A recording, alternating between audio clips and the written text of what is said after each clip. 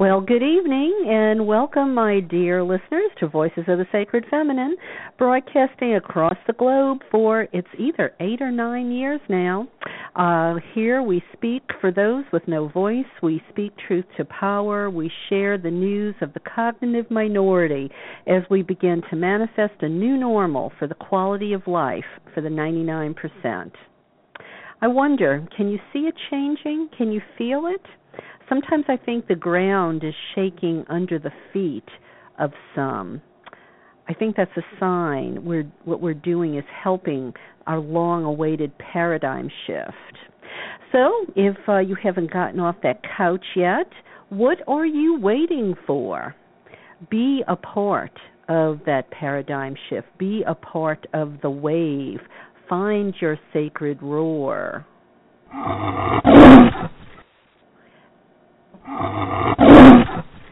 That was one of our new special effects, our sacred roar. So some shout-outs are due. Celia, for her music tonight, what you heard was from a cut called Meta Prayer. Thanks, Celia. Also, I want to say hello to a new listener. I'm just going to call her Susan from the Bible Belt. I want to thank you for your email asking about a reading list and a bibliography.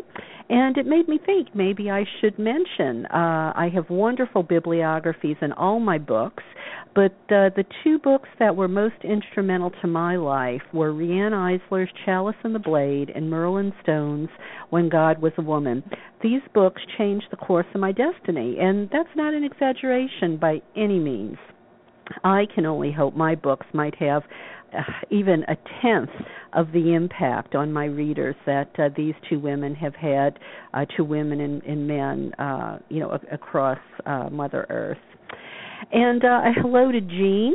I so appreciated your email telling me the archives made you feel like a kid in the candy store. That was really nice, Jean. So all of you, you are gas in my tank. Thank you, thank you, thank you. Speaking of which, if you're doing the gratitude and manifestation experiment with me, don't forget to let me know how you're doing. I will report in to you that I have been doing my daily intention, starting off the day with 10 things I'm grateful for, and it really does make a difference. On days I forget, I don't have such a smooth day. I don't feel quite so up. I have a little bit more of an edge. I also started seeing a particularly it's another thing I'm trying. I started seeing a particularly difficult person that I could very easily hate, and I hate that word. I probably shouldn't say that, but, we're all human. Well, instead of focusing on how miserable he makes me, I have instead begun to see him sitting in a lotus flower surrounded by golden happiness and joy. And it makes it easier for me to take him. And I got to tell you, he seems to have started treating me better. Honest, really. He actually joked with me today. So I'm just sharing my little success stories. You can try it too. And let me hear from you if you notice a difference in your life and to those around you. And as far as manifestation goes, I have to say thank you to Amalia Peck of the Goddess Studio in Escondido, which is right outside San Diego, for those of you not familiar with Southern California. This past weekend, Amalia was a splendid hostess. I had to spend the weekend over at her place, spend the night at her lovely home, because we ordained 62 women as Reverend Priestesses of the First Veil. And what a lovely, lovely bunch of women, and what a glorious day. I felt so gifted. I felt so wonderful. These are the women doing their work out there for Goddess. They all have their own path. They have their little piece of the puzzle, as we all do, and they are going out there into the world making a difference. They have found their sacred roar. And Amalia and I think we felt like proud parents sending them off along their way as priestesses. They can marry people now. They can bury people. They can bless babies. I mean, they can do anything a mainstream minister can do. just as Amalia and I. And also thanks to Brenda McCoy in Georgia of Deja Vu Oracles for sponsoring me in Wildemore on Sunday for a Goddess Day at the Grove. That was a great day, too, and I love meeting all the new women. I know some of you are listeners. I want to thank you for being so receptive to my message and so hungry to learn. And you guys bought lots of my books. Thank you, thank you, thank you. And, staying on the subject a little bit of gratitude and manifestation, I actually got a call yesterday from the woman who was doing that love cruise. Now, you listeners heard me talking about the love cruise, and I was going to be a speaker. Well, I was invited to be a speaker provided I got a certain number of sign-ups. Well, that actually didn't happen. I didn't get enough sign-ups, so Roy and I were not going to take the love cruise, which starts Saturday. And, so I just sort of erased it off the calendar. But I got a call from the organizer yesterday saying, Karen, if you want to still take the cruise, we have a spot for you. If you'll still give talks, we will let you take the cruise free. Well, I had already told my boss I was going to work next week, and I didn't really want to go without Roy, even though it meant I might have been able to sell some books and make a little bit of money. But there was the opportunity, and that's the whole point. So, this gratitude and manifestation thing really does work. So try to work it. Try to work it. All right. And, of course, my thanks goes out to tonight's guest, who is also our current resident astrologer. Thanks tonight to Kathy Pagano, who is with us. Instead of just doing her usual, horoscope astrology prophecy for the, sort of the cosmic story for the coming month, she's with us as our guest because we're going to delve deeper. She's going to talk about archetypes and fairy tales and the divine feminine. And we're going to begin in just a brief moment. But first, I want to tell you to stay tuned with me after my interview with Kathy for my What's the Buzz segment. I'm going to share with you this wonderful talk given by Jada Pinkett Smith called The War on Men Through the Degradation of Women. It's not very long, it's short, but I think it's important. And if you don't believe the patriarchy hurts men, you will certainly want to listen, or perhaps this will help you understand that damage to men in a different way. So please do listen. And don't forget last week's show. If you haven't listened yet, go to the archives, and it's featured on my show page. I had Professor Cara Cooney on the show with me. She is an archaeologist, and she did the Out of Egypt series on the Discovery Channel. We were discussing her new book on Hatshepsut. You will want to hear what we talked about with Hatshepsut. I think I look at her very, very differently than before Cara Cooney and her work came along. Then next week, I'll be with Nina Smart. We're discussing female genital mutilation, a difficult subject, but it's important. You have to know about this because this is something perpetuated on women by other women, and this really has to stop. And Mardi Gras is next Tuesday, so you will hear from me about the pagan roots of Mardi Gras next week.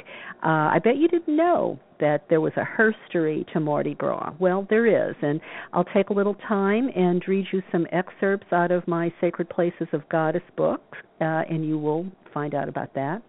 And it made me think about when I used to live in New Orleans. God, I wish we had good king cakes here in Los Angeles. People just don't make them here like they did in New Orleans. I was actually going to order one from Gambino's Bakery there in New Orleans and have it shipped in, but that would have got kind of pricey. And I miss the Dauberge cakes, too. If you know what I'm talking about, pop me an email. The food is the thing I miss about not living in New Orleans anymore. And maybe Mardi Gras, maybe the magnolia trees and the Spanish moss, maybe the Saints, maybe the French Quarter, maybe fried crawfish and crawfish boils. Okay. I guess I do miss a lot more about New Orleans than I'm willing to admit sometimes. I don't miss the heat and the humidity. No. Or the cockroaches. They have wings. Ugh, creepy, creepy things. Then the final show of February will be with Jean Shinoda Boland discussing her new book on Artemis and how the archetype is infusing women today with courage, tenacity, and the spirit to change the world. You don't want to miss any of this. It seems like Artemis is really trending because my good friend James Rietveld, his book on Artemis is just out now at the very same time. So, all right, all of that housekeeping out of the way, it's time to chat with tonight's insightful guest and wise woman, Cathy Pagano. I will tell you more about her by way of her bio, then we will start her chat. So, Cathy is a Jungian-trained counseling psychotherapist and evolutionary astrologer. She is a priestess of Sekhmet and a wisdom coach. She's written Wisdom's Daughters, How Women Can Change the World, a symbolic study of the return of the divine feminine as wisdom at the present turning of the ages. She's also written an e-book called Stories of the Earth, 8 Tales of the Wheel of the Year, Fairy Tales for the 8 Pagan Gateways of the Year. I'm going to have to get one of those. Her websites are wisdomofastrology.com, and there are dashes between the words. Also, imaginecoachingservices.com. Also, staroftheboard.com. And she can be reached if you want to get in touch with her for a reading or something of that sort at Cathy at wisdomofastrology.com. And there are dashes between the words wisdomofastrology.com. I know she does a lot of dream work too, and all sorts of good stuff this lady can talk to us about, and I'm so glad she is a friend and fellow priestess. Welcome to the show, Cathy. Thank you, Karen. How are you today? You know, I am not doing too bad. You know, things have been really perking up. You know, whenever I remember to do my gratitude and manifestation rituals of the morning. So yeah, you know, it sort of makes you feel like your life is more in your hands. Doesn't it? Yes. Well, when we create a sacred context like that, it does. Yeah, but also, maybe you're feeling sad. No, go ahead. You sounded like you were about to say something important. Well, I was going to say maybe we're feeling better too because Mercury has just gone direct as of yesterday morning. Okay, maybe that's it too, because I tell you, a lot of my friends were struggling these last few weeks. What I think Mercury went retrograde for about 3 weeks, didn't it? Yes. And in the sign of Aquarius, so it really was having us really look at the way we see the world and the stories we tell ourselves about the world. And it feels like with Mercury retrograde there, it was really time for a paradigm shift. We really have to step into this new story, this new mindset that we've all been believing in, but we don't really totally live in. And right. You living with the gratitude and manifesting things, that's living in this more quantum reality, if you will, rather than the Cartesian, reality that our world is built on. Right. Well, and you know, when you say something you just said, the way you phrased it, and I can't remember the words you used, but it made me think, yes, because, I was just looking at the news and you had these people, coming together, saying Muslim lives matter, and just recently it was Black Lives Matter, and, we know all the stuff that's been going on in the news about domestic violence in the NFL and assaults on college campuses. It feels like we are maybe starting to demand that we raise the bar, and we're not going to accept the abuse, we're not going to accept the hatred, we're not going to let the world get hijacked by the haters, the ignorant, the intolerant, the dominators. That's right. I think President Obama, I didn't hear the speech, but he talked about how we have to be humble and not say that only Muslims are barbaric. That just very recently we have been just as barbaric, hanging black men and burning them on trees, and of course the Christian Inquisition. And so even though, the politicians don't want to handle subjects like this, I think these astrological times are making us face the hypocrisy and the darkness and the violence of our culture.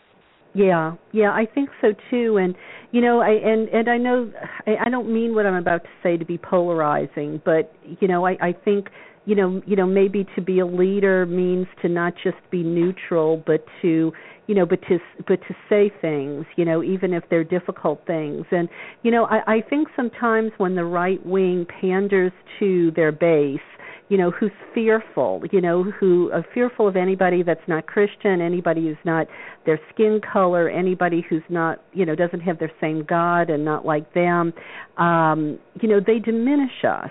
And I can't help but think that if the left would maybe take the moral high ground a little bit more and say this kind of stuff, that we want to raise the bar, we want to do away with this fear and ignorance and intolerance, that we want to have a more spiritual world where we care about one another.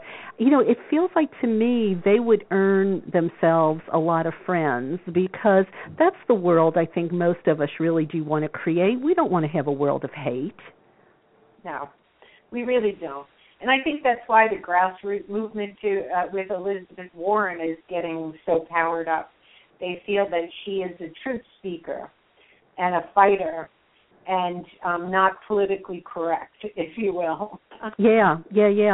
Well, this might not at first seem like in alignment with what we're talking about, but give me a minute to explain. When I was talking to Kara Cooney about Queen Hatshepsut and her rise to power, it was really interesting because I had just heard her talk at the Getty Museum, and she talked about how throughout history, the only time a woman has risen to power was when there was some emergency or some sort of catastrophic event.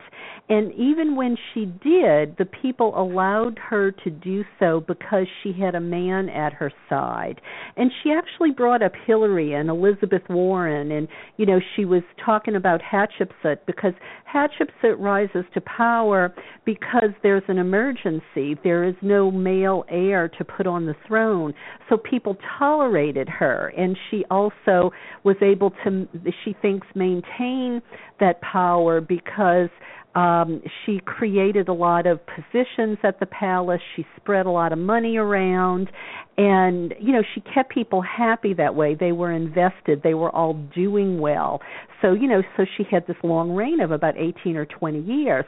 So then she goes, and then she shows us this chart of current day, all the women across the globe who are in positions of power, prime ministers, presidents, whatever their title is.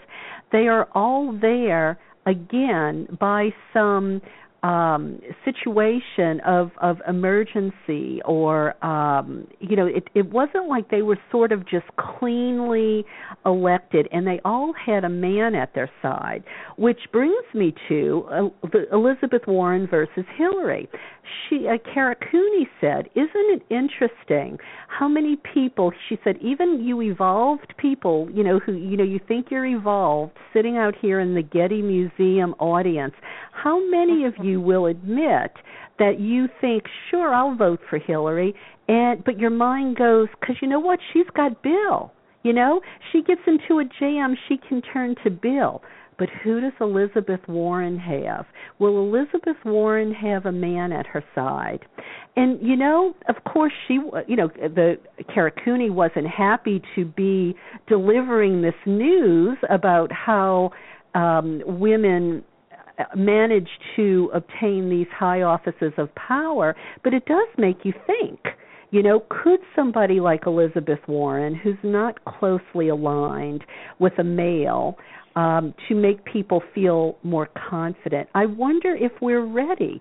Does society have to see a woman with a man propping her up? Well, you're going to have Jean Bolin on talking about Artemis. Artemis has no man. And, true.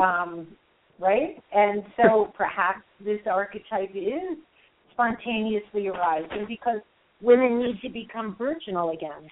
And even though ancient Artemis wasn't a virgin in the sense of no sex, she belonged to herself. So who knows? That would be interesting. Yeah. I mean, I thought it was just kind of an interesting road to go down, and see, are we evolved enough to think that a woman can do something like this on her own? Because look, we don't, because it was interesting when Cara was given this talk. She started out by having the faces of 4 women on the screen. She had Condoleezza Rice, she had Hillary, she had Angela Merkel, she had Margaret Thatcher. She said, now, when you look at these pictures, aren't you tempted just a little bit to look at their hair, to look how they're dressed, to decide if they look old or if they're aging well? Then she flipped it over to men, and it was 4 men leaders. She said, do we worry about their tie? Do we think about their gray hair? And she was so right. She was so right. I think even feminists, maybe even we fall into that trap a little bit. Well, our eyes we use more our sight than any other sense in our culture, and definitely men do that, and we certainly as fathers, daughters, have trained ourselves to be like men in that way. Yeah. So perhaps we do, but also we're at that point where we're coming back and we're looking at the soul of things. And even if it isn't someone like Elizabeth Warren, I think as you told everybody in the opening, it's time. Go on out and do something. And I think maybe we'll be seeing more women leaders in the community, creating community. And I'm wondering if women get elected in times of trouble because of an ancient memory of Mommy will take care of us. Daddy you never know about. Daddy might go off and not come back, but Mom is always there. Who knows? Yeah. Well, yeah. I mean, because that goes to, they know in third world countries they will invest money in a woman because the money will go into the household, into a business where you give the money to the man of the household and he goes and drinks it at the bar. So, yeah, we just have to remember that women are good at cleaning up the messes. So why don't we just put taking charge of the family, Yeah, so why don't we just let the women be in charge? Let's just get over it. I think so. Well, I think it would be good, and I think it's coming. But, it's very interesting because astrologically, okay, so just a quick look at the astrology of the times right now. In March, on March 16th, will be the 7th of those squares between Uranus and Pluto that I've been talking about. And the end of that series, even though the energy will still be around. And I think that's why we're all seeing what's wrong with the world in the last 2 or 3 years.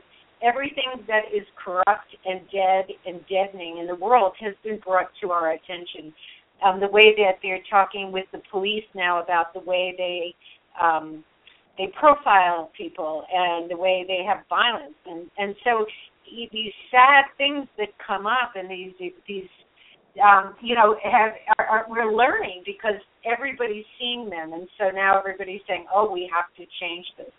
So with that coming up in March, the last one, it will sort of set the cap on things, but personally, we all have to step into a new paradigm, and that's what was interesting about what you said about manifestation. It has to do with, like I said, getting out of a more Cartesian, flat earth understanding of science and the earth into what isn't new anymore, but for most people it is that quantum understanding of what we look at, we manifest, and where we put our attention on. So you don't sit there and say, I don't want to be fat anymore because the universe here is fat. And so it says, great, you want more fat? Let's put some on you. But, about relief, so it's about how we think about the world and understand our place in the world, which is receptors for Mother Earth, co-creators with Mother Earth. A friend of mine was telling me that when she lived in Alaska for 6 months, she said the earth just spoke to her. It was so quiet there that she could really listen to what Mother Earth was saying. we have to get back to that kind of belief system that we can do this. Yeah. And because, if you say that to somebody, they kind of think you're a little wacko or you're deluding yourself or something, wishful thinking. Yeah, but those are the people that are deluded because they live in such a narrow perspective. They think they've bought into the fallacy that we are not part of the earth, that we're better than everything else on the earth, that we're here to rule the earth, that we're spiritual beings unconnected to the earth rather than spiritual beings who have come down to embody the life of the earth.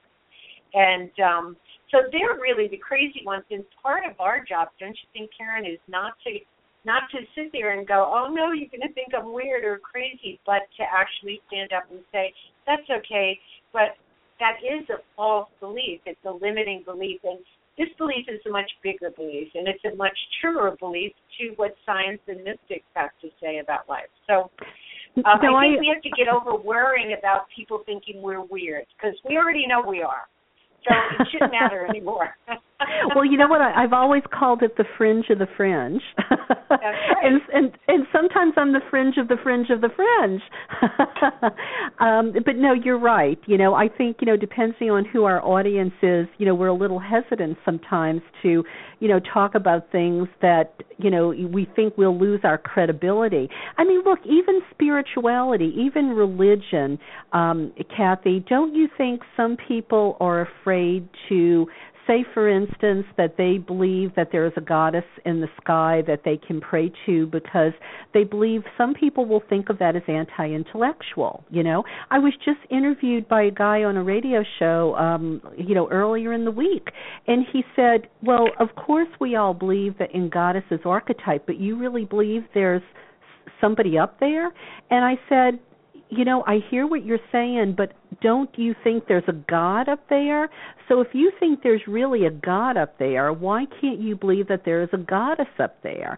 And if you've had, a magical experience, if you've had a miracle happen in your life, it's hard to deny that there is some force out there that does hear us, Right. But I think, depend, especially if you're in an academic environment maybe, where you're full of a bunch of scientists and eggheads.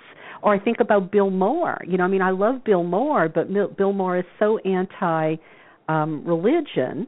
And also anti-intuition, anti-feminine. He's very left-brain. And that's the problem with our culture, but with scientists and academics.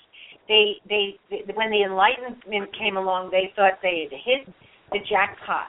But, in taking that enlightenment too far, what happens is we've become mechanistic. If you think about our society, basically people are working in places that are fit for machines, but they're not fit for people. Yeah. And, and so that mechanistic left brain Cartesian belief about that the world is a machine is still very prevalent, even if people don't know it. It's an underlying belief that's created a very deadening culture. So the fact that we're giving them a revelation, they might not like it, but part of it is that you have to be able to speak the truth and be able to articulate it, and that's why it's so important for people like you and me to be able to speak of the imagination and the divine feminine, but in terms of that the men can understand and that the rational people can understand. Yeah, because for too many people, if you can't see it, it doesn't exist, and we know how crazy that is. Yes. Yeah, absolutely. Well, that's Antichrist. I tell all my Christian friends, our society is Antichrist. When we believe that all we can see is all there is, that's against Christ consciousness, because Christ consciousness basically says, guess what? Everything's spirit. Good point. And then Sophia, his mate, says, and if you listen, Spirit will tell you how to live well. And you marry those two, and you have wisdom and knowledge in a perfect combination. And that's the other thing that's going to happen this year. Venus and Mars are going to start a new cycle. So a whole new balance between the masculine and the feminine. On February 22nd, they're going to come together in the beginning of Aries, so a new vision. And then Venus is going to go retrograde later on this summer, in the middle of the summer. That just means she looks like she's going backwards from a moral point of view. And then she'll meet up with Mars 2 more times. So there's this process that's going on and it's interesting because it's Aries, Leo, and Virgo. So Aries says, let's give birth to something new in relationships. Leo says, when they come together in Leo, they say, we are both divine kings and queens. We are equal partners. And then in Virgo, it says, let's get to work. What does the world need from us? Because, of course, the king and the queen is the servant of the people in the best ways, you know. And so there's a real hope this year that there will be a new balance between men and women and between the masculine and the feminine. Well, I'm voting for it. Me I'm too. I'm out there hoping for it. You know, Cathy, we actually have Dianics in our community who are actually starting to talk about not just teaching women anymore. They're actually seeing that, you know, the need to be more loving and, you know, embrace more types of people, and they are starting to teach transgenders and even men. So, you know, I think that is so progressive, so loving, you know, because I think that's always ultimately the test, you know. Is it loving, you know? Is it loving? I think so too. It is all about love. Yeah, I mean, are people being helped or are people being hurt, you know? And anyway, so yeah. Yeah, the men have been just as ravaged by the patriarchy as women in a very different way. You know, not raped, well, a lot raped and pillaged as women are, young boys and young men, most definitely, but just the way they've been trained to cut off their emotions. And if women aren't the ones who help to heal that, who will heal that? Exactly. You know, I have long been a proponent of, you know, even Dianics teaching men, and I would get a lot of flack for it, you know, because, you know, women were still saying, well, what about us? We've been denied all of this time. You know, we need our own thing. And I said, well, you can have your own thing, but how do you ever expect to teach men what we want them to know? How do you expect men to know what we want them to know if we aren't their teachers? You know, are they going to get it through osmosis or something? Yeah, definitely. We're going to do a class for men called "Who is That Masked Man?" And we're going to talk about the 4 archetypes of the mature masculine: the king, the warrior, the magician, and the lover. And but then also have the men make masks, because the women here, a group of women here, we've done goddess masks and had a big initiation. So these women are getting in touch with their goddess selves through the mask making process. So we're doing that with men, and the response has been quite interesting. The men are very excited that we're actually sharing some of our mystery school with them. Wow, that sounds incredible. I wish somebody would do something like that, you know, here in LA. That would be really interesting. Let us know. We'll come and all 3 of us, you know, we can do it all together, because yeah, I think maybe so. It really is important for men. You know, I think we've certainly pointed the finger at men. And, you know, I read someplace that patriarchy is boy psychology. Because boy psychology is very much about being a tyrant, being a weakling, being a bully, being a sadist, all of the things that patriarchy has devolved into. And it certainly isn't the true king or the true masculine. And so the more that we encourage our men to step into their full power as men, the better the world will be. And so we can't reject half the world's population. Right, especially absolutely. The population that's more inclined to go to extremes, either cutting off their passion or being overwhelmed by their passion. I always think of Hercules having to kill the lion, whereas in the tarot card of strength, the woman tames the lion. Right. Which means we can still roar, but they can't. I really like that analogy. That's really great. Well, before we start on your talk, was there any more that you wanted to tell us about the rest of February or March, or? Well, yeah. the thing is, because we don't live in a lunar calendar, and we live in a solar calendar with 12 months, the moon cycle changes and flips every maybe year and a half. And by that I mean that the usual cycle is a new moon and then a full moon, right? And then a new moon again in a certain sign. And the new moon, we plant a seed of something. So the new moon in Aquarius, we would plant the seed of a bigger vision of life and a connection to the archetypal, powers of the world. And then when the new full moon comes, it would be Leo, because Leo is opposite Aquarius. And then we would say, okay, and how do we bring our creative vision to the group because of that? And then the next new moon would be in Pisces with the Virgo full moon. Well, this year we've come to a flip, and so on the 18th we're going to have the second new moon in Aquarius, right around the Chinese New Year. And what will happen is we'll have a new moon in one sign and a full moon in a totally different sign. And so there's going to be a disconnect for the next year and a half a bit. It won't be as easy a flow. We're going to be trying to fit together two different energies. And it's just like I think we misunderstand things. We call a blue moon, we say, oh, there's a blue moon. That's a full moon, and according to the way our society thinks of it, it's when you have two full moons in a calendar month. But that's not true. A blue moon is when you have two full moons in an astrological sign. And they call a black moon when you have an extra new moon in a 3-month period.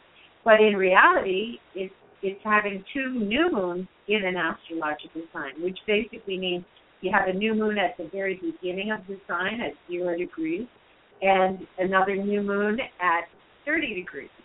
So you're fitting something into a 30-degree sign that usually doesn't fit there. And that's because we really have pretty much 13 moons every year rather than 12. So there is going to be a flip for the next year and a half starting in February. And that's going to and also we have to just feel our way. It's like weaving something together that maybe doesn't feel like it belongs together, but it will.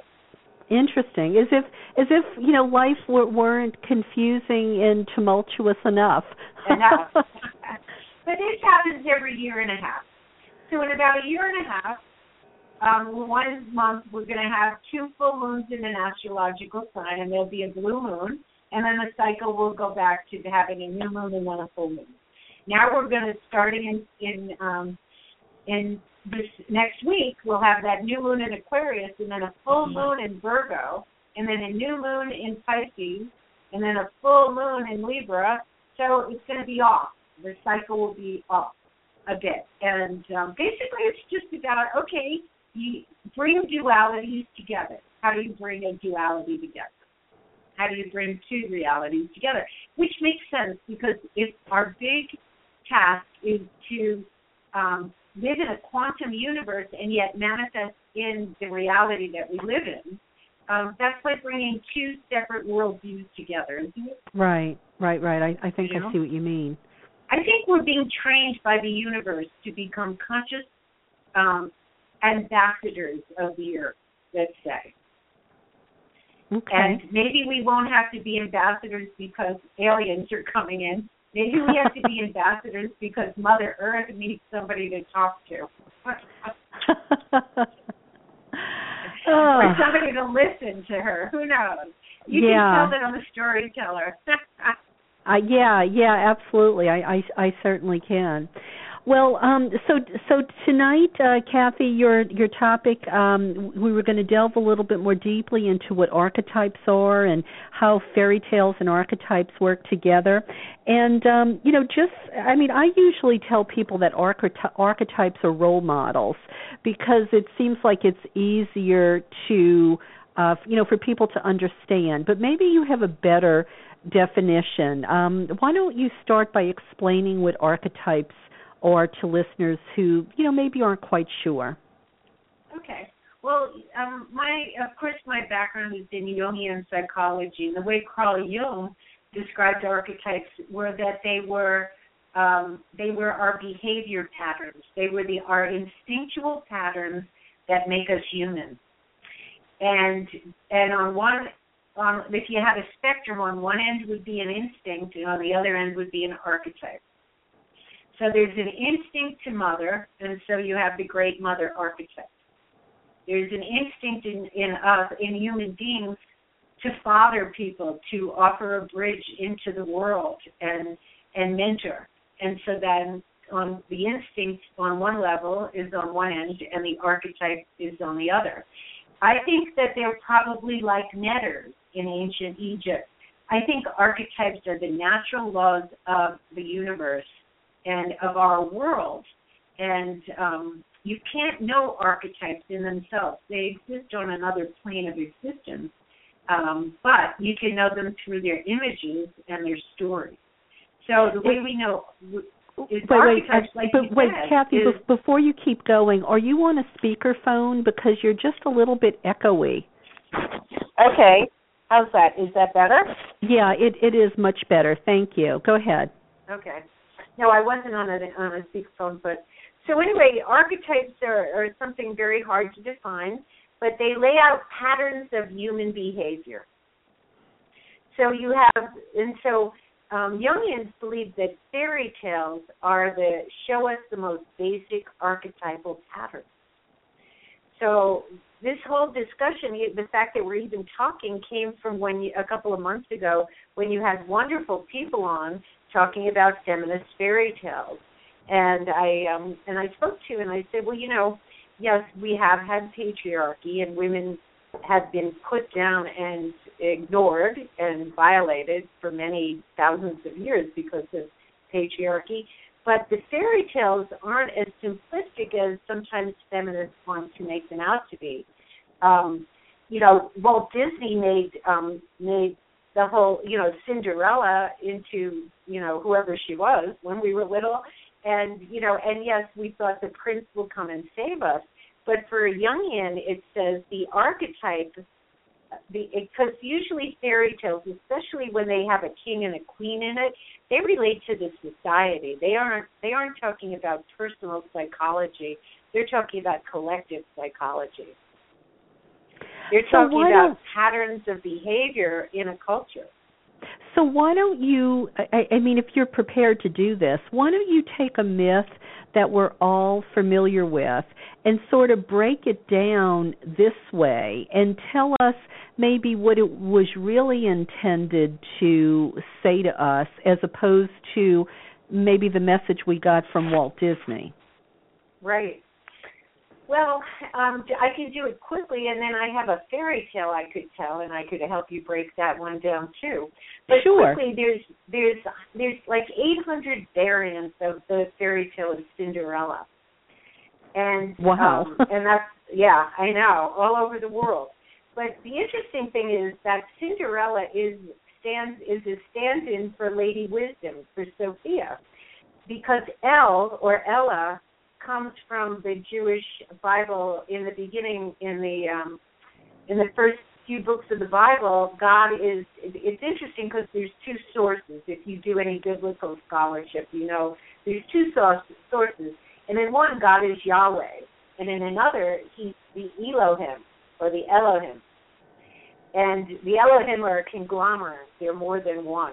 And they could have been aliens. We don't know. But anyway, so Cinderella becomes a story about wisdom that has been rejected and left in the ashes. And it's about how the culture, the collective dominant, who is the king in a fairy tale, and the prince, the next collective dominant, if you will, the thing that the culture centers itself around, it's looking for a feminine partner. And Cinderella, the rejected one, the one who is humble, the one who does work without complaining, which we pick on it as feminists, and we say, oh, that's just men wanting to keep us in the kitchen. But the divine feminine is humble and wants to serve and wants to love and wants to connect. And so a fairy tale like Cinderella is really about can the collective pick the right feminine feeling tone to bring wisdom back into itself. So who then in Cinderella is the stepmother and the nasty stepsisters? Well, that would be the patriarchal feminine, the feminine that is only for the masculine in all things, and that therefore, because it's cut off from its own feminine roots, is greedy and wants power. When patriarchy rejects the feminine, it comes back with a vengeance, and it comes back wanting power. And so that's all the fairy tales about the evil witch, okay? Because when the masculine takes over, the feminine says, help, I'm in life here, people, and you're not listening to me, so I guess I'm going to have to scare the hell out of you and come back as the evil witch because you're not listening. I see.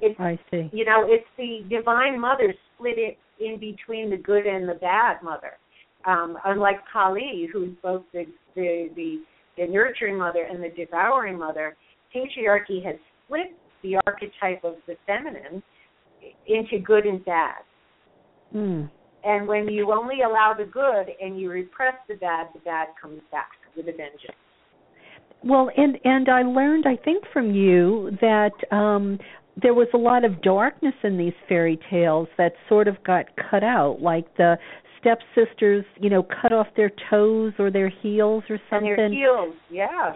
So what was that about? Or is that just, more perpetuation of the dark feminine? Well, yes and no. It's willing. It's a feminine aspect that's willing to wound its own standpoint to try to gain power. Now, it's interesting because what's a glass slipper? A shoe covers our standpoint. So in a way, when you do dream work and you say, what's the symbolism of a shoe? It says it's our standpoint. It makes our standpoint steady. It gives us a strong standpoint. And so a glass slipper would say, oh, this standpoint is transparent. It's maybe truthful. Maybe they were looking for truth at that time in society.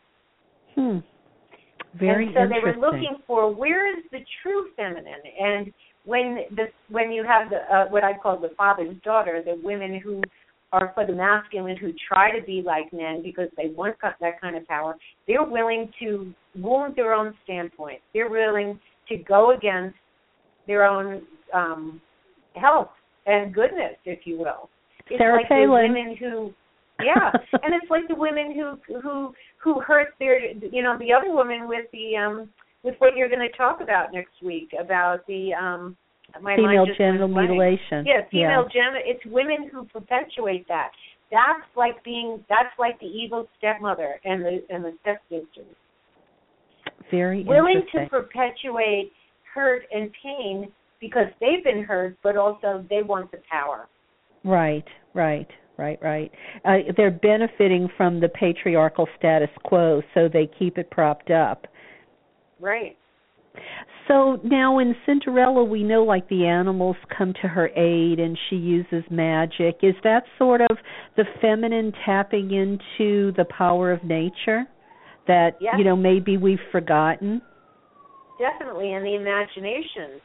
Magic comes out of the imagination, doesn't it? I mean, when we say we intend something, basically we're going into the imaginal world and we're seeing it and feeling it and tasting it and saying, this is so, right? And then you put your intent out there. And the more that you can put your senses in it, the more you can feel it and taste it and smell it, they say the quicker you can manifest it. Like any course in magic will tell you that you have to learn to build the temple in the Akashic realm, if you will.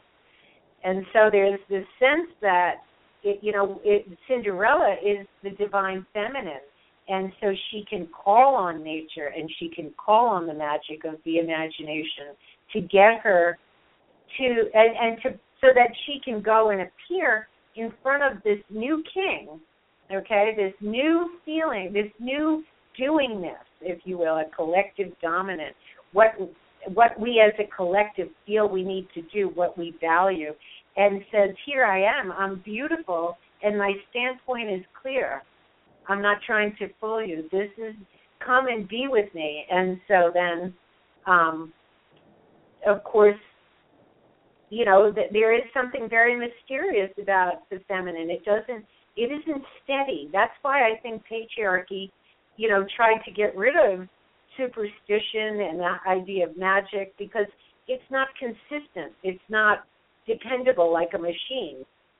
Right. Well, in nature too. I mean, well, in you know, nature too. I mean, you know, you can't control nature. No, you can't. And yet, you know, George MacDonald, one of my favorite fantasy writers, he lived back in 1850, and he was one of the first fantasy writers. But anyway, he wrote about fantasy writing, and he said, people think I'm trying to say something or other because he wrote fairy tales, very beautiful fairy tales. He said, but not really. It's what you get out of it, just like in nature. Nature, you go out into nature, and there's not one message there. Everybody gets their own message. Right. You know, nature speaks to us. And makes us think thoughts. You know, he said, makes us think thoughts of great import, but not the same thoughts necessarily. Right, and I can see where, for instance, patriarchy, who wants to have power over and control, it's like they wouldn't know where something was coming from, if you know what I mean. They couldn't anticipate, you know, and it's hard to just sort of go with the flow, because they, you know, that's too scary a thing, you know, to just have the courage to go with the flow. You know, they want it very regimented and, like you said, very machine-like and methodical and predictable. Yeah, and that comes from fear. You know, when you have to control something, it's probably because of fear. And I always think of, you know, the Industrial Revolution really was born in America. We were founded by the East Indian Corporation, okay? We think we're this big country of freedom, but of all the countries in the world, our country was founded on the ideals of the Industrial Revolution. Europe had ancient history to go by. All other countries, probably except for Australia, you know, had their own culture before the Industrial Revolution, but we didn't. And so as people came from Europe and traveled across this big, giant country of ours, it was scary. They were scared because they weren't living in touch with nature as the Native Americans were. So the Native Americans represented a scary aspect, and so did the land. And so I think that we got into even a more rigid place because the land was untamed, not like in Europe. Yeah. You know, and so repression and control and all the worst of masculine power, you know, developed in that sense. So fairy tales are like that. Like there's a fairy tale that I love and I used in my book called Allerleirauh, and in it it's sort of a symbol. It's not really a Cinderella, but it sort of is. Yeah, because the variants are very different. But in this one, it's about a king and a queen who loved each other so much that they, you know, when the queen was going to die, she asked the king to promise to only marry someone as beautiful as she was and with the same golden hair. And he didn't want to promise, but he did. And when she died, you know, he could never find anyone until his daughter grew up, and there she was, as beautiful as her mother, and with the same golden hair, and the king wanted to marry his daughter. And this fairy tale, I think, is talking about what's been happening in the last 200 or 300 years in Western society. Here's a father-daughter. A father who wants to marry his daughter means that the princess in a fairy tale represents a new feeling tone that has come into the culture. It would be like in the 60s when all of a sudden we realized we have to take care of the earth. Oh, and we have to have our own spiritual connection to the God force. We don't want religion anymore. And we can heal ourselves. So this whole new feeling tone arose. And then the king wanting to marry the daughter is like our corporate structure saying, oh, now we're all environmentalists, while they're really not. So they take over the new feeling and want to control it and own it. So in the fairy tale, the princess says, well, I can't marry you unless you make me a dress of the sun, a dress of the moon, and a dress of the stars, which is very like Cinderella, because in a lot of the Cinderella fairy tales, she goes to 3 balls in the dress of the sun, the dress of the moon, the dress of the stars, representing solar consciousness, lunar consciousness, and star consciousness, if you will, or religious or spiritual consciousness. So in this one, though, she asked for a mantle with every single kind of fur in it, a bit of every fur. And, of course, the king, she didn't think the king could do it, but he had everybody in his kingdom do it. The hunters went out and killed the animals. The maidens somehow created the dresses. And so he said, we're getting married. Here they are. And so she had to run away. And in the fairy tale, she runs away and lives in her mantle of fur. And she gets hooked up with a whole other king. And she works in his castle. And then she appears at the balls in these beautiful dresses. And the king falls in love with her. And so it is a variant of that Cinderella motif. But look at her. She's not just a wimpy girl.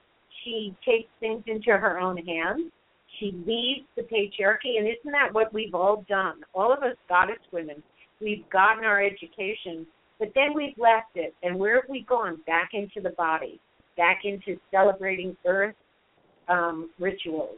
We're embodying, we're getting back into our instincts, and then we're out of those instincts, we're manifesting new types of solar consciousness, new connections to the imagination, new spiritual revelation, and then hopefully we'll become that beautiful princess that the new king will want to, create a new society with.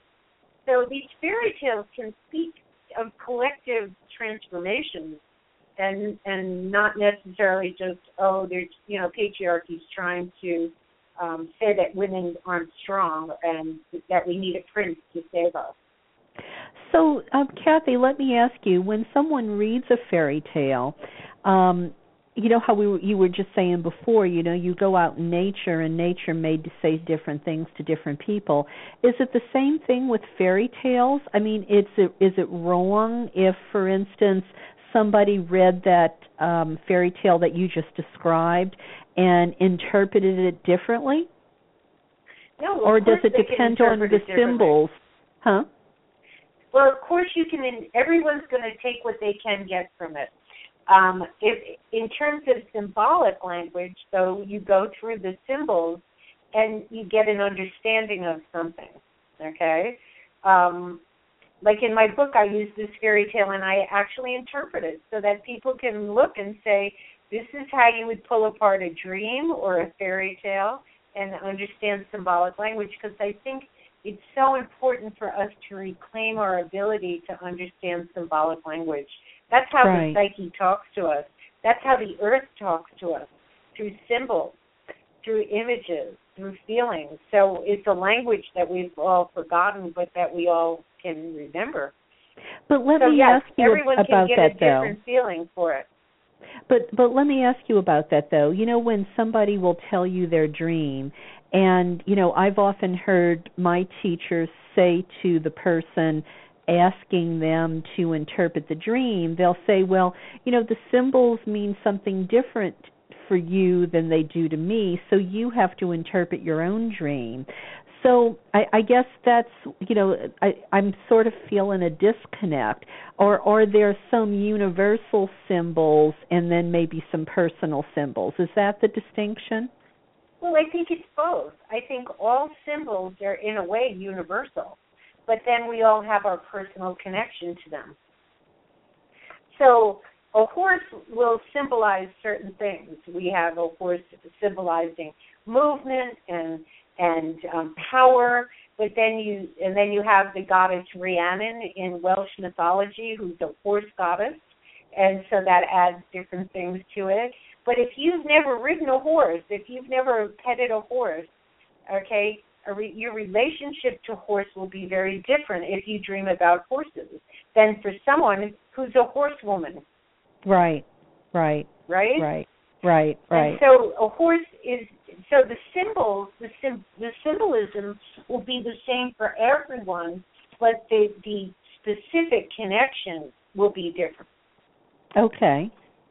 So when I do dream classes, mostly what I do is I ask good questions. Do you know what I mean? Because it's sort of like people need to pull apart symbols and understand them. And so, and we tend to forget to do that on our own. And so a good dream interpretation, people can look at a dream and go, oh, that just means that. But if you really look at it and interpret in a more universal way, it can tell you so much more. Because a sign is flat. It's like a stop sign. A symbol takes you deep into the collective unconscious and can mean many things. And so, it's both. And that's what I love about feminine consciousness, because it says it can be this and that, whereas left brain rational consciousness says it can either be this or that. Yeah, so it's I a little like bit to more go absolute. with it both. Yeah. I'd like to say it's both. Okay. A lot of people read that fairy tale, which is called Allerleirauh. It's a German, a Grimm's brother fairy tale, and see it as the patriarchy raping the feminine, and definitely it is in many ways. And there's a beautiful book, fantasy novel called Deerskin by Robin McKinley, who takes this fairy tale, and in it the king does rape his daughter, and she has to go and heal, and she's changed and she's different. But so there's all different ways to read the fairy tales, but if you look at it and understand the archetypal principle behind it, it shows you a progression. Right. And that fairy tale basically is saying, once we're father's daughters, the father God is going to try to marry us, which means we don't get to pick our own masculine way of being. The father God is going to say, good, you have that talent, I'm going to use it. But really, what a woman wants to do, if you took it on that level, is I want to find my own man. I don't want to marry my father. Okay? Right. Or the feeling tone for everyone, if you talk to people, nobody's happy with their job, okay? Whether you're a teacher or you're this or that, I talk to clients and it's like, I hate my job. Our economy is not creating jobs that are life-fulfilling. So that's the father trying to marry the daughter once again, whereas the daughter would say, if the daughter was free to pick her own prince, her own king, she would say, hey, everybody, let's create a whole new way to have an economy where you are creative and you have time to be with the people you love and whatever. And so this fairy tale is telling us as women, we need to run away from the patriarchy. We have to stop listening to how to be professionals, perhaps. Perhaps, I'm not saying that it has to be. We need to leave it. We need to get back in our bodies. We have to own our bodies, own our instincts, and filter everything, all the knowledge we have through our own sense of what's true. And basically, we have to live it. Yeah, rather than the patriarchy being in control of it and us in service to it. Yeah, because, patriarchy, a lot of times what it is you know something in your head, but you haven't incarnated it. Right? Mm-hmm. Knowledge is something we know with our brain, with our mind, with our intellect. Wisdom is knowledge that we live and that we've experienced. Very true. Very true. Big right? difference. So we're in a transition now as women gain power to say, knowledge isn't enough. We need wisdom. Yeah. I mean, it's sort of the difference between, reading a recipe or tasting the stew, so to speak. Yeah. And that's why someone like Hillary Clinton, to me, is too much of a father's daughter. She's already married the father. Yeah. And I don't know her personally, so that is a mean and nasty thing to say, but her politics is very father-daughter-ish. And, it feels like it's more of the same kind of a thing. Yes. And I think that's why people say about Elizabeth Warren, she's passionate. She has a standpoint. She's not afraid to tell the patriarchy, you're wrong and you should die. Yeah, when she went up against the bankers. And, this might sound crazy, but even Hillary's pantsuits, there's something about Hillary's pantsuits that make me feel like it's, sort of the feminine trying to conform to the masculine. I know that's probably crazy, but but it's true. It's true it's like when women first entered the workforce and they, kind of tried to look like men so that they would be accepted. Right. I think that women and feminine consciousness, it's not just that women have to be equal. We have to allow the right brain its set. We have to say feminine consciousness, which is imagination and emotional intelligence and instinct, are just as important as rational thinking. Yeah. And when we have that balance, we will be wise, and that's how you get wisdom. And I would love to see somebody running our country, a woman in a gypsy skirt, That would be, to me, that would be freedom for women right there. Well, what you're just saying, you reminded me of an article that I read a month or so ago, and I think I shared it here on the show. MIT researchers came out with this study, and they came to the conclusion that the smartest, if you were a business, you wanted to put together not necessarily the smartest people, but you wanted to put together groups that had women included. And why was that? Because women automatically use their intuition. Women know how to read between the lines. With women, it's not just black and white. Women, have that ability to sort of see and hear the unseen, if that makes sense. And that creates better outcomes. But, here, I guess now we've all known it, but because MIT says it, well, I guess it must be true. But it was still nice to see that validation and that acknowledgement, coming out of an institution of, that's respected and of higher learning like that, given so much kudos to the natural state of the feminine. Yes. And as more and more people realize the how we have treated women and the feminine, because I don't think regular people even see it. I think it's so ingrained and so unconscious. So even though it's sad and horrific that we see these stories of domestic violence and women being hurt, the more that women step forward and speak of it, the more that regular people will go, and they're not going to necessarily see how their actions downplay that. But as long as women hear it and we step up with courage and own our own standpoint and aren't afraid and reject when men tell us we're crazy and stupid and wrong when we have an intuition about something, that things will change and it will be a different and better society, most definitely. Yeah, I think so. Well, were there? What more did you want to tell us about the fairy tales? Because I don't know if you have time. I was going to tell you my favorite fairy tale, one of my favorite stories. Well, I don't know if you have time. Yeah, why don't we go ahead and do that? Go ahead. Well, one of the things that Barbara Walker and Charlene Spreckman, they were talking about with the fairy tales is that they're, these heroines, they weren't really strong heroines. And there were so many stories of strong heroines in ancient times that I had to come back with, this is my favorite heroine. And she's a storyteller, and that's the other thing. I've been saying this for 20 years. We need to change our stories. We need to change the stories about the world, about ourselves.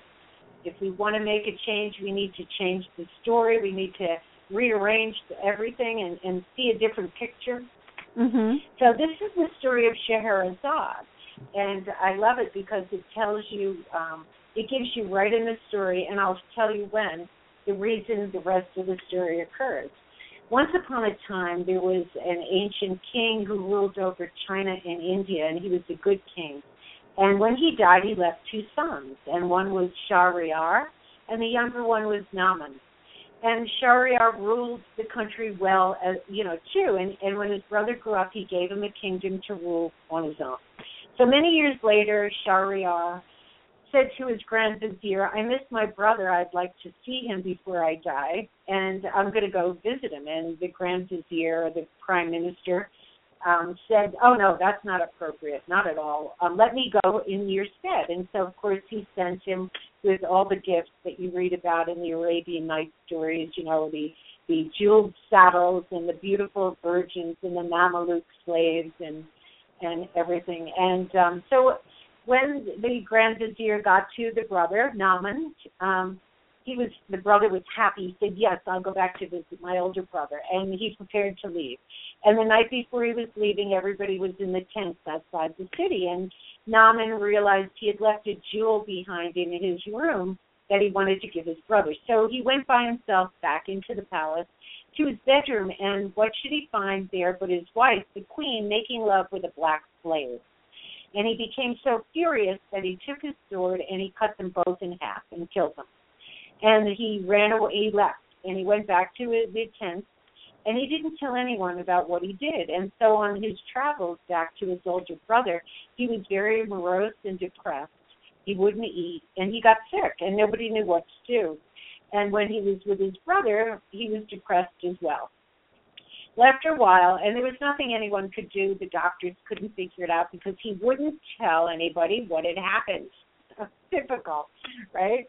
So anyway, the older brother, Shahryar, goes off hunting, and the younger brother stays behind. And so he's looking out into a garden, through those beautiful lattices that they have in the Arabian architecture.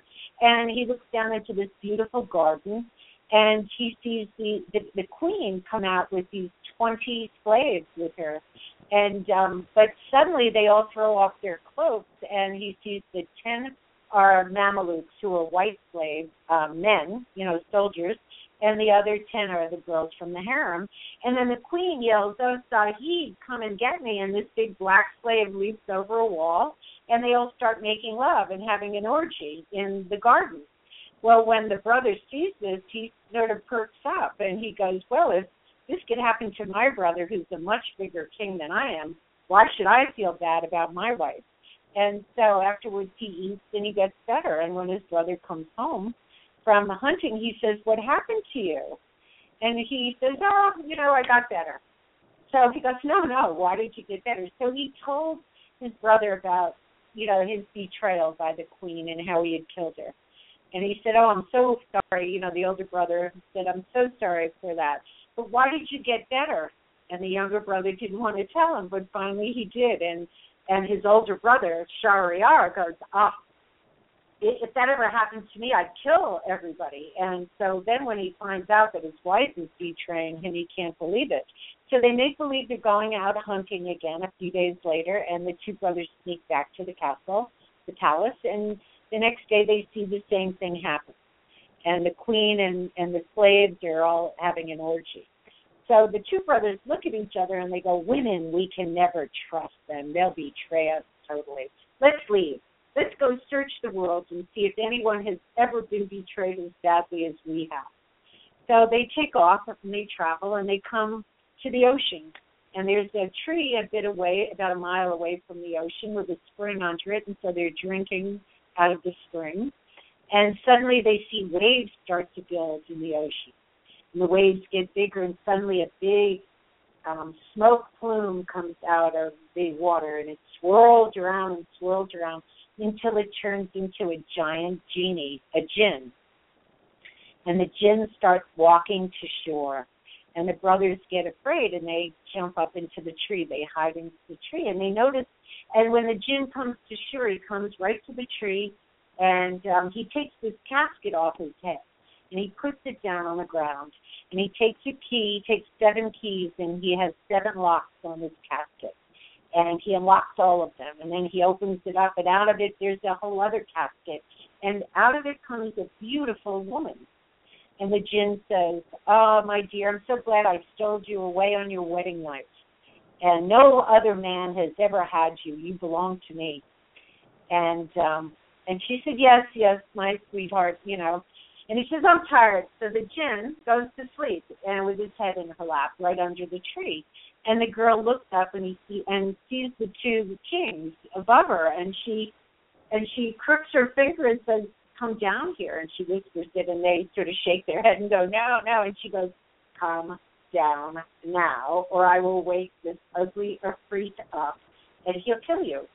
So they climb down the tree, and she lifts the head of the giant djinn off of her lap, and they walk around the tree, and she goes, "Okay, you guys, both of you have to make love with me." In the Arabian Nights, this is an aside, it's very sexual. So basically she says, "You have to fuck me." And they go, no, I can't do that. And she goes, "You better, because if not, I'm going to wake up the djinn and tell him that you're going to do it to me anyway."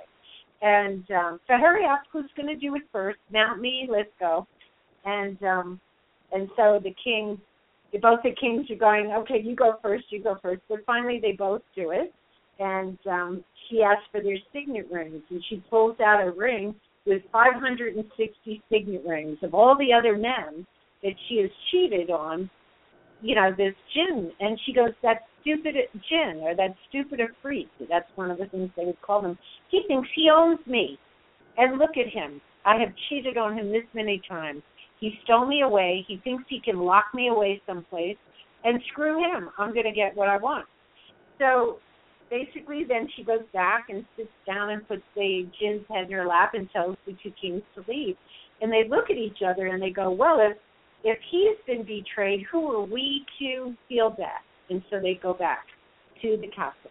And there the king puts on his robe, and he orders his queen to be executed, and he kills all of the women in the harem and the soldiers and the slaves. And then he decides that he can never trust a woman again. And so he gets his grand vizier, and he says, "Bring me a virgin to marry tonight." And he marries the young girl, and makes love with her. And in the morning, he has the grand vizier kill her. And every day, he demands a new virgin to marry, and in the morning, he kills her, because he cannot trust women. And he had been very beloved, but now his people hated him, because he was killing all the young women. So, meanwhile, the grand vizier, who has to procure all these girls, he has 2 daughters, but the king has said that they don't have to ever be given to him. But one of his daughters is Scheherazade, and she is beautiful and wise and intelligent, and she knows philosophy and history and stories.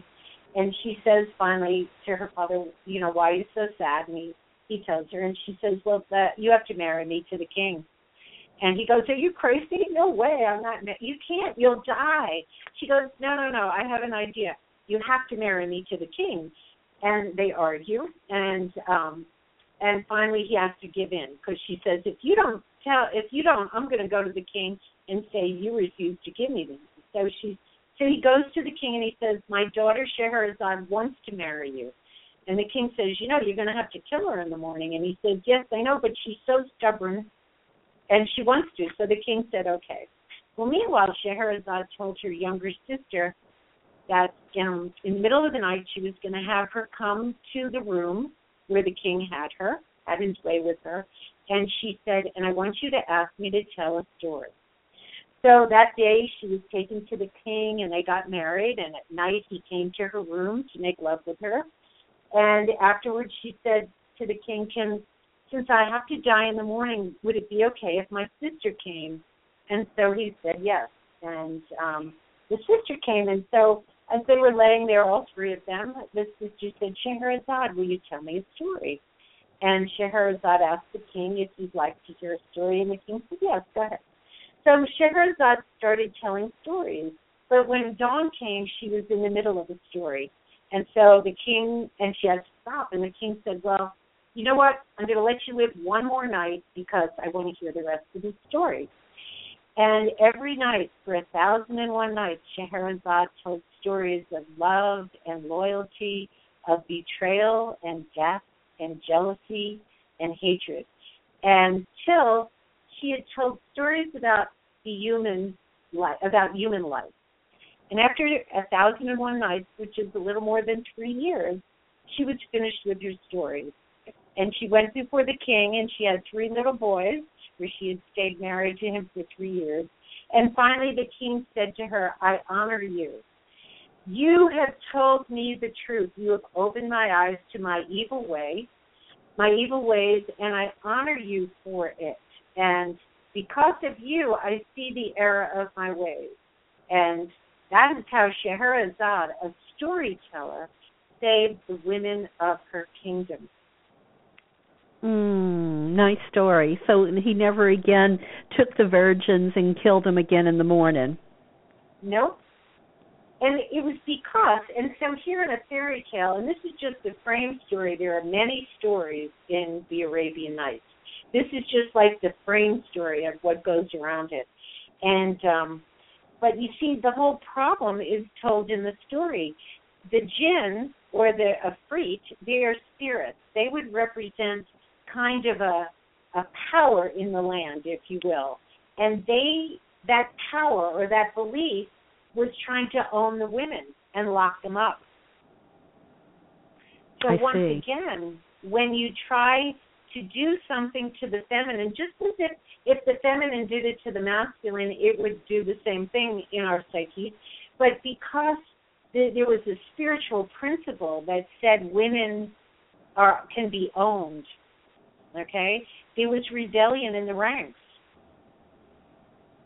And because of that, because women weren't given their proper place, they rebelled, they manipulated, they did what they had to do to survive and get their way, okay? And that made the masculine even more distrustful and willing to kill off any new feeling tone, any new feminine feeling tone that came into the culture until this woman or this feminine wisdom came in and made them understand this is how things work, okay? If you tie up and lock something up, it will rebel. Yeah, right. If you dishonor it, it will dishonor you. Yeah. So it's almost like that old saying, you know, that you have to sort of let love go so that it can kind of come back to you, kind of a thing. You know, it's like it has to have freedom. If you love someone, set them free. Yeah. Sing. Yes. Yeah. Absolutely. Right? Yeah. So because our psyches work in duality, unfortunately, it does, because that's what patriarchy is. Patriarchy, the masculine consciousness works in duality. It's solar consciousness. It's either light or dark. So, and our ego structure at the moment is built on that kind of duality. And so it happens any time we repress something. When you repress a feeling, when you repress desires, it grows and festers in the unconscious, and it makes you do bad things unconsciously. Yeah, I mean, it's kind of like when things are, when you think about the war on drugs, you know, when things are kept from you, you want it that much more, kind of a thing. You know, you want the thing that that's forbidden. Right. And also, you really can't own the feminine. We try to. Like, if one of the gifts of the feminine is the imagination, here's an example of the father trying to own the daughter. Mm-hmm. What do we do with the imagination in our culture? We use it to sell things. Okay? Yeah. We do. We use it to sell things. What the imagination is for is the voice of the world, of the earth, giving us information about how to live. Yeah, so instead of listening to the images, we're using the images. We're perverting the images. We are raping and pillaging the imagination. Right? You know, that is so incredibly insightful, Cathy. Yeah, I totally get it. So it's so important. You know, the way I've been talking about it is we need to, like all of our stories, there's so many that are based on fairy tales, and some of them that are good, like Maleficent, you know, we talked about that. But it's so important to get back. It's almost like the difference between Monsanto sterile seeds, poison seeds, and the heritage seeds. If you're going to plant an organic garden, you want to buy heritage seeds, right? Right. In the same way, we need to get back to the ancient tales that tell us how to be humans. Because the stories that our culture has given us, they're like Monsanto seeds. They're poisoned, and they're sterile. They don't take us anyplace. Yeah, they've been perverted. They're poisoned. And the way we can tell it is you can go to a movie and come back and sit down and turn on the TV. If a story really affects you, you can't come home and right away put on another story. You want to mull that story over. You want to let it live in you. Yeah, I talk about it and you know, delve deep and you know, try to look at it from like all the different layers. And also just feel it and let it take off in your imagination and take you places. Absolutely. Well, we are sort of at the end of our time now. What would you know? How do you want to wrap this up?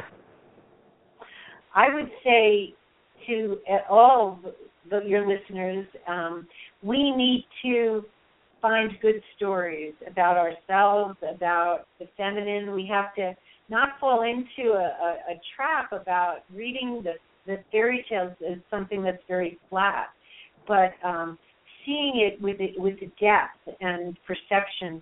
You know, everybody in a fairy tale can be us. We're the masculine and the feminine. We don't have to be just the heroine who needs to be saved. There's so many fairy tales in which the heroine does good stuff. You know, she's brave and she does the right thing and she gets rewarded. There's fairy tales from all cultures that are like that. So, you know, even though we've gone through this hard time in which we've been devalued and the feminine has been devalued, the ancient stories, they speak to how we can find value even in those dark places. Okay. We just have to seek out those new stories and failing that, rewrite new ones. Well, and find the old stories and rewrite them from there. Definitely. Absolutely. Use the seed of the old story to create the new. Well, it sounds like you with your storytelling, you are on your way to doing that, and I'm looking forward to reading your fairy tales for the eight pagan gateways of the year. Well, Cathy, thank you so much for all of that you've shared tonight. You've given us a lot to think about, and listeners, you can find Cathy at one of her 3 websites. We have starofthebard.com, and she is certainly born that. Bard. Yes, Bards Star were the ancient storytellers, so exactly. that's sort of the storytelling site, Yeah, and then Wisdom of Astrology with dashes, and imaginecoachingservices.com, or just email her at Cathy with a C, Cathy at wisdomofastrology.com. Well, Cathy, thank you so much, and I look forward to having you back next month. You can let us know how we're, how we're dealing with the cosmic story. Okay. Thank you so much, Karen, for having me on. Oh, you're welcome, and thank you for all the wisdom you've shared tonight. And good night. And pay attention to your dream tonight. Maybe the stories will come to you in your dream. Sounds like a good idea. Okay. All right. Thank you so much. Take care. Bye. Bye-bye. Well, we are crossing the threshold into the latter part of the show. And I think you know that sound. And to make sure we don't run out of time before I share this with you. I have the What's the Buzz segment, when the bees are buzzing around in my bonnet. I found this that Jada Pinkett Smith wrote, and I wanted to share it. It's called The War on Men Through the Degradation of Women. And these are the words of Jada Pinkett Smith. And I think she might have presented this at some panel. I'm not sure exactly where it was, but most definitely it's very potent. So it goes like this.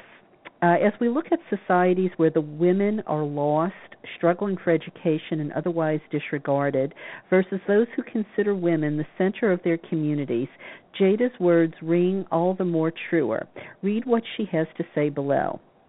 And so here's where it actually starts.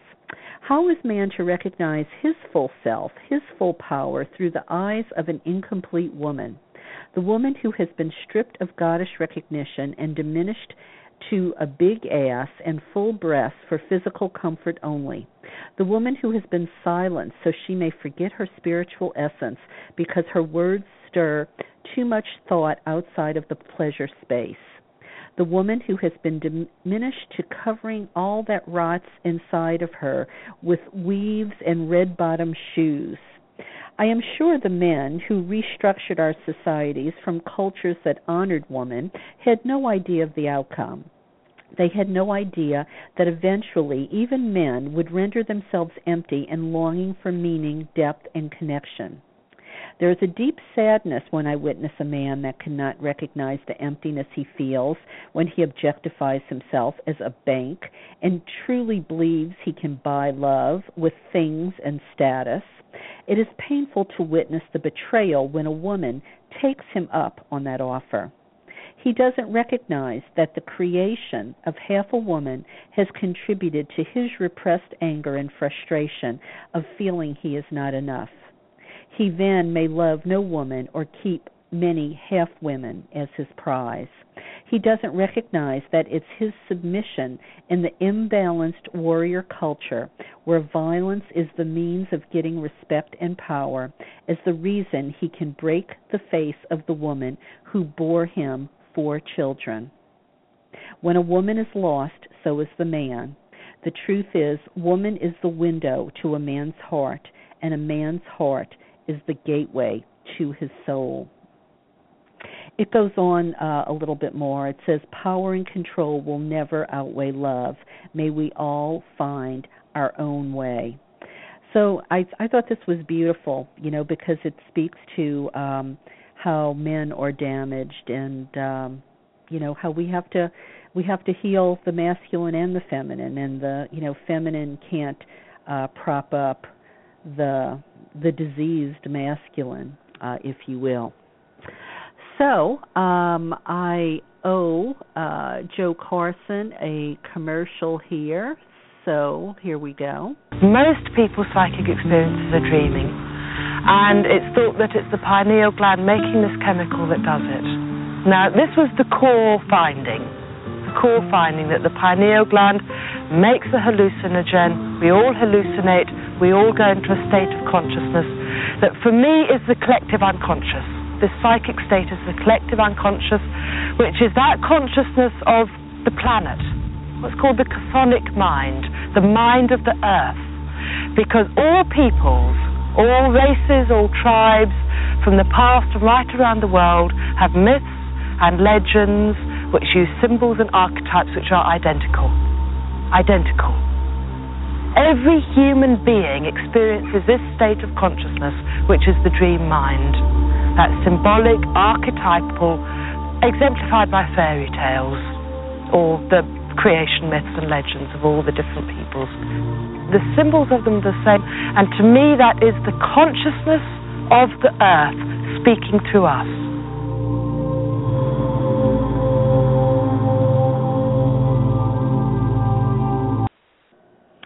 There we go. We hear that same theme running again because it is so important. That is some excerpts from the documentary Dancing with Gaia by Joe Carson, and you were listening to Serena Ronnie Dougal, one of the many experts speaking on the film. It reminds us about connecting with the earth, with how to restore our sacred sexuality, all the things of the feminine that, as we talk about so often, all the things that have been lost. So you can go to dancingwithgaia.com and you can get the documentary film, and there's also a little mini book that goes with it. And I've mentioned it a couple times before, but I just very quickly want to remind you that March is a busy month. The 14th of March here in Southern California, we're going to be doing a sistrum making class in Venice Beach. And, the sistrum was the instrument of some of the ancient Egyptian priestesses. Herodotus said when a priestess would shake the sistrum, it kept the energies of the universe flowing. They were sacred to Hathor, Bast, and Isis. And we're going to be making metal and wooden sistrums, or sistra in the plural. Also, the very same day is the kickoff of our pilot program at the Venice Beach Library. We're going to be starting the Joseph Campbell Roundtables there. So the morning of March 14th, actually before the sistrum making class, Dr. James Rietveld will give a talk about Artemis of the Ephesians. He's the expert. He's also the co-leader of our tour to Turkey in May, so you won't want to miss that. And if you're interested in ancient cultures, particularly Artemis, Isis, Cybele, Mary, Magna Mater, Hecate, then you're going to want to know about the book launch party and ritual for Artemis of the Ephesians that we're going to be doing at the Goddess Temple of Orange County in Irvine on March 28th. Dr. Rietveld is going to give a very brief talk on Artemis of the Ephesians, and then we are going to do a fantastic ritual as it was done in ancient times. We're going to be using material that has never before been published, and we're going to delve into the Ephesian letters, which were some of the most powerful, magical words of ancient times. I think it's going to be really exciting, so you don't want to miss that free talk and ritual the night of March 28th at the Goddess Temple of Orange County. Doors open at 6:30. Be there then, because they're going to be locked at 7, and if you don't make it on time, I'm afraid you will be you will have to be turned away, unfortunately. So get there early.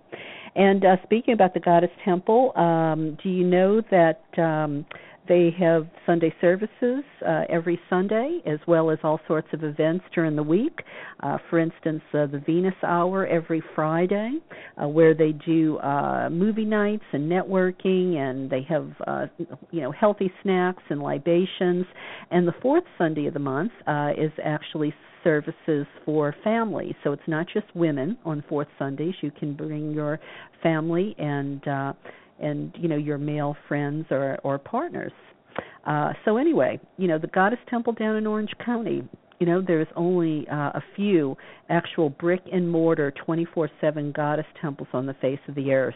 It's no small deal that we have one in Orange County, and if you haven't seen it yet, you most definitely want to make time to. And you might even want to become a member of the Goddess Temple. You'd have the distinct privilege of belonging to one of the only brick and mortar goddess temples on Mother Earth. Yes, indeed. Then coming up in mid-July, we have the Goddess Conference in Nashville, Tennessee. It's back on the calendar. I'll be telling you more about that. And as I already said, we have the Sacred Tour to Turkey coming up in May. I've spoken about it a lot of times, so I'm not going to go into detail. But we are getting very close to the point where it will, we're going to be closing off registration. So if you have been thinking about it and sitting on the fence, you can't sit on the fence much longer. We need to hear from you sooner rather than later, and I say that with all seriousness. And my dear listeners, I know I kind of feel like PBS, begging for money here, but if you would like to support this show, if you would like to support my work, I would invite you please to do one of several things. Please go to my website, KarenTate.com, go to the Goddess Store page, go all the way down to the bottom, and there is a button there where you can make a donation of any amount. It would also be great if you bought one or two or three of my books. And if you say you heard it on my show, I will do a special deal for you if you're in the United States. If you purchase two of my new books, you will get free my other book, Walking an Ancient Path. So buy two, Goddess Calling, Voices of the Sacred Feminine, and you will get Walking an Ancient Path free. Just say you heard me offer the special on my radio show in February. All right. Now, to close tonight's show, I want to share with you a quote that I think is so important. And yes, it might have been said by a man, but you know what? That's okay, because men are wise too. It's important on so many levels. This is a quote by Paulo Freire, and he said, "Washing one's hands of the conflict between the powerful and the powerless means to side with the powerful, not to be neutral." One more time. Washing one's hands of the conflict between the powerful and the powerless means to side with the powerful, not to be neutral. Think about that. Let it really soak in. And the next time you're afraid to speak up, the next time you don't want to make waves, you don't want to be uppity, you want to be polite, remember that. Remember that. You're not being neutral. You're not being neutral as you think you are. And also Cornel West said, justice is love made public. Justice is love made public. And I so believe that too, because social justice is the way I think our institutions show their love, if that makes sense. Social justice is the way our institutions can show their love for its citizens. I think I just made a quote. Okay, well, I hope you enjoyed the show tonight. My dear listeners, remember next week I will be with Nina Smart. We will be talking about the horrendous act of female genital mutilation that goes on. And I will also, on a lighter note, be sharing with you from my Sacred Places of Goddess 108 Destinations book. I will be talking to you about the goddess of Mardi Gras, or the pagan roots of Mardi Gras, because Mardi Gras is actually Tuesday. That's right, Fat Tuesday. So I believe that will do it for us for tonight. I want to close with our sacred roar. And here we go.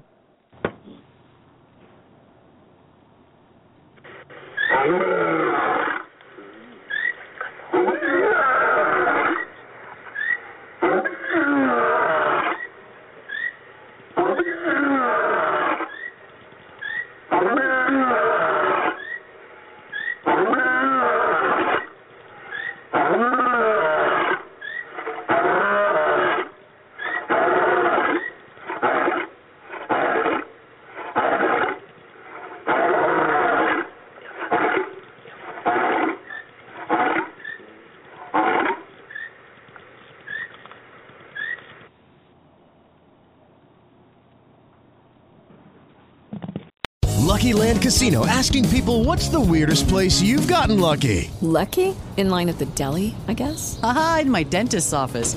More than once, actually. Do I have to say? Yes, you do. In the car before my kids' PTA meeting. Really? Yes. Excuse me, what's the weirdest place you've gotten lucky? I never win and tell. Well, there you have it. You can get lucky anywhere, playing at LuckyLandSlots.com. Play for free right now. Are you feeling lucky? No purchase necessary. Void where prohibited by law. 18+. Terms and conditions apply. See website for details.